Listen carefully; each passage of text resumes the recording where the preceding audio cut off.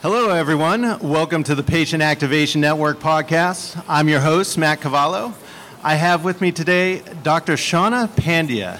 Dr. Shawna, welcome to the show. Thank you so much for having me, Matt.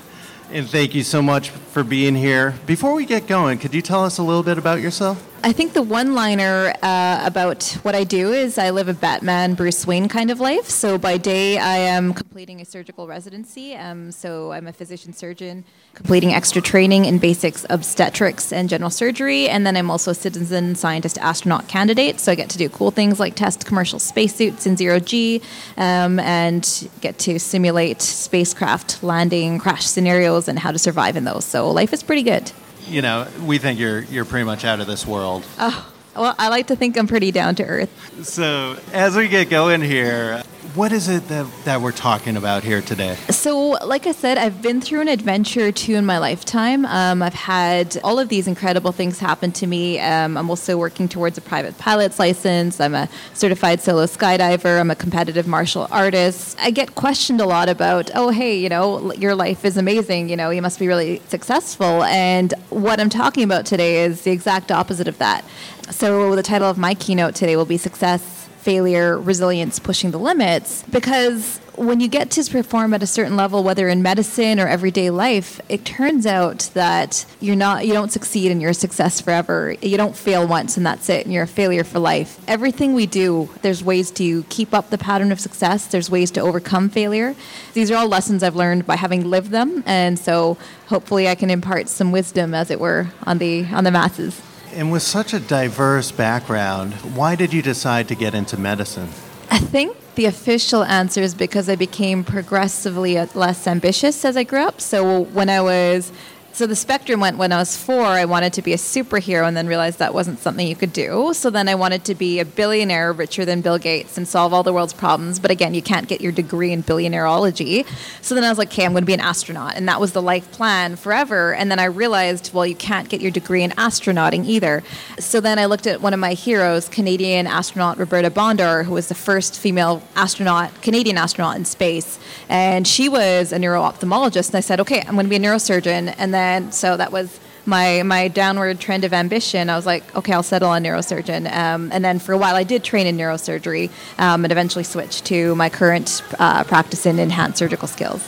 One of the things that's important to you is improving soft skills with physicians. Could you talk a little bit about that? Yeah, absolutely. So when we talk about the two ends of the spectrum, when we talk about success and failure, when we talk about resilience, when we talk about overcoming fear and pushing our own limits, you know, there's this mythos that exists in society that, you know, you fail once and, you know, that's it, you're a failure, you're done. You're afraid of something once and, you know, okay, you're afraid for life. But really, the bottom line, if anyone takes anything away from what I have to say today, is that this is a continuum. It's a spectrum. There's nuance in everything. And so when we fail, you know, we have to dissect our failures. We have to be surgical about them, overcome them layer by layer, and say, what did I learn from this? What can I do so that, next time this happens, this sequence of events happens, how do I avoid getting into this circumstance in the first place? Or if I can't avoid it, how do I change my own reactions? So I want people to appreciate the journey and the spectrum, the continuum that comes with all of these lessons. And just remember that word, nuance. So let's talk a little bit about physician communication and the patient experience. As you're working on these soft skills, you know, when people come in to see you, what are some ways or some strategies that you might share to improve communication between maybe a patient that's having a hard time verbalizing why they're there? And how do you break through that barrier? That's a great question, and I have entire talks dedicated to this. But what I often tell people is we're speaking English, but we're not speaking the same language. And one of my favorite examples is, say I'm a physician and I have a critically ill patient who comes in and I need to communicate this to my colleagues and I need to communicate this to the family. And I say to my colleague, we have a 39-year-old male. He is critically ill. He has altered LOC. He has a white count of 23, a fever of 39, 100 and something Fahrenheit. We're suspecting sepsis. We've PAN cultured him. We've put him on broad-spectrum antibiotics. He's on ventilator support. He's on pressors. We need to keep a close eye on him. And at the same time, I would say to the family, your husband or son or father is very sick. We're suspecting an infection. We don't know what's causing the infection. He's not out of the woods yet, but we've put him on the biggest gun antibiotics we have. And if you switch those two scenarios, if I said what I said to the family, to my physician colleague, and vice versa, the family would be, flummoxed. They have no idea what I'm talking about. And then my physicians would think, where did you go to med school? And so that's really important. And so when we're talking about learning to communicate, really speaking the language of whomever you're trying to communicate with and using the technical language where it's needed, so in piloting, in space, in surgery, is critical, but also ensuring understanding. And I think where that comes into play in everyday healthcare is being a healthcare navigator for those who don't. So when my relatives are in the hospital or when my mom's at a doctor's appointment, I look for the understanding on their face. And when I can see that there is a disconnect between what the physician is saying and what my relative is understanding, I say, do you understand? Or I just take a pause to break it down. Because often what we think we're communicating isn't what the receiving party is understanding. So what are some strategies that you might tell other doctors or nurses to kind of break those barriers? Use the same language. And so when I was doing my general practitioner residency, every time I would come out of a patient room, my preceptor would say, okay, did you ask about the most important thing? And invariably I would forget. And that most important thing was hunting and fishing in his mind because, he was being semi-facetious, but he wanted to know that I was connecting with the patient, that I was knowing their backstory, that I was getting them to open up. Some of the best physicians I know will throw in the casual expletive or piece of slang when they're conversing with a patient if that's the way the patient's communicating with them. Because if you're communicating in a different way and you're not using the same language, they don't feel comfortable opening up. And then the other part of that is body language. If you're closed, your legs are crossed, you're avoiding eye contact, you're busy typing away notes on your computer without even taking a break to make eye contact, your patient isn't going to feel listened to. Why should they trust you? So really, communication is this entire spectrum, but there's ways we can dig through it and find the more nuanced aspects of breaking down those barriers and earning trust, and in earning trust, getting the information we need. And so sometimes as a patient, I might smile and nod, but I might have no idea what you're saying. Mm-hmm. Do you have any strategies where you might pick that up, that I might be looking like I'm engaged, but that I don't understand your plan of care or what you're trying to tell me? Or I'm a big fan of communicating in multiple ways, breaking things down, repeating things ad nauseum, and ensuring follow-up. It's this multifactorial jigsaw puzzle. And when I've given, certain times primary care visits are complicated and you're dealing with multiple issues, you can limit it to the top 3 most important things, or you can say, okay, that's a lot of information. Let's write it down. I've done that from time to time. It does take time, but also consider that your patient who forgets everything you just said in that 15-minute visit as soon as they walk out and come back again also takes time. So you're ultimately contributing to their continuity of care by spending those extra few minutes.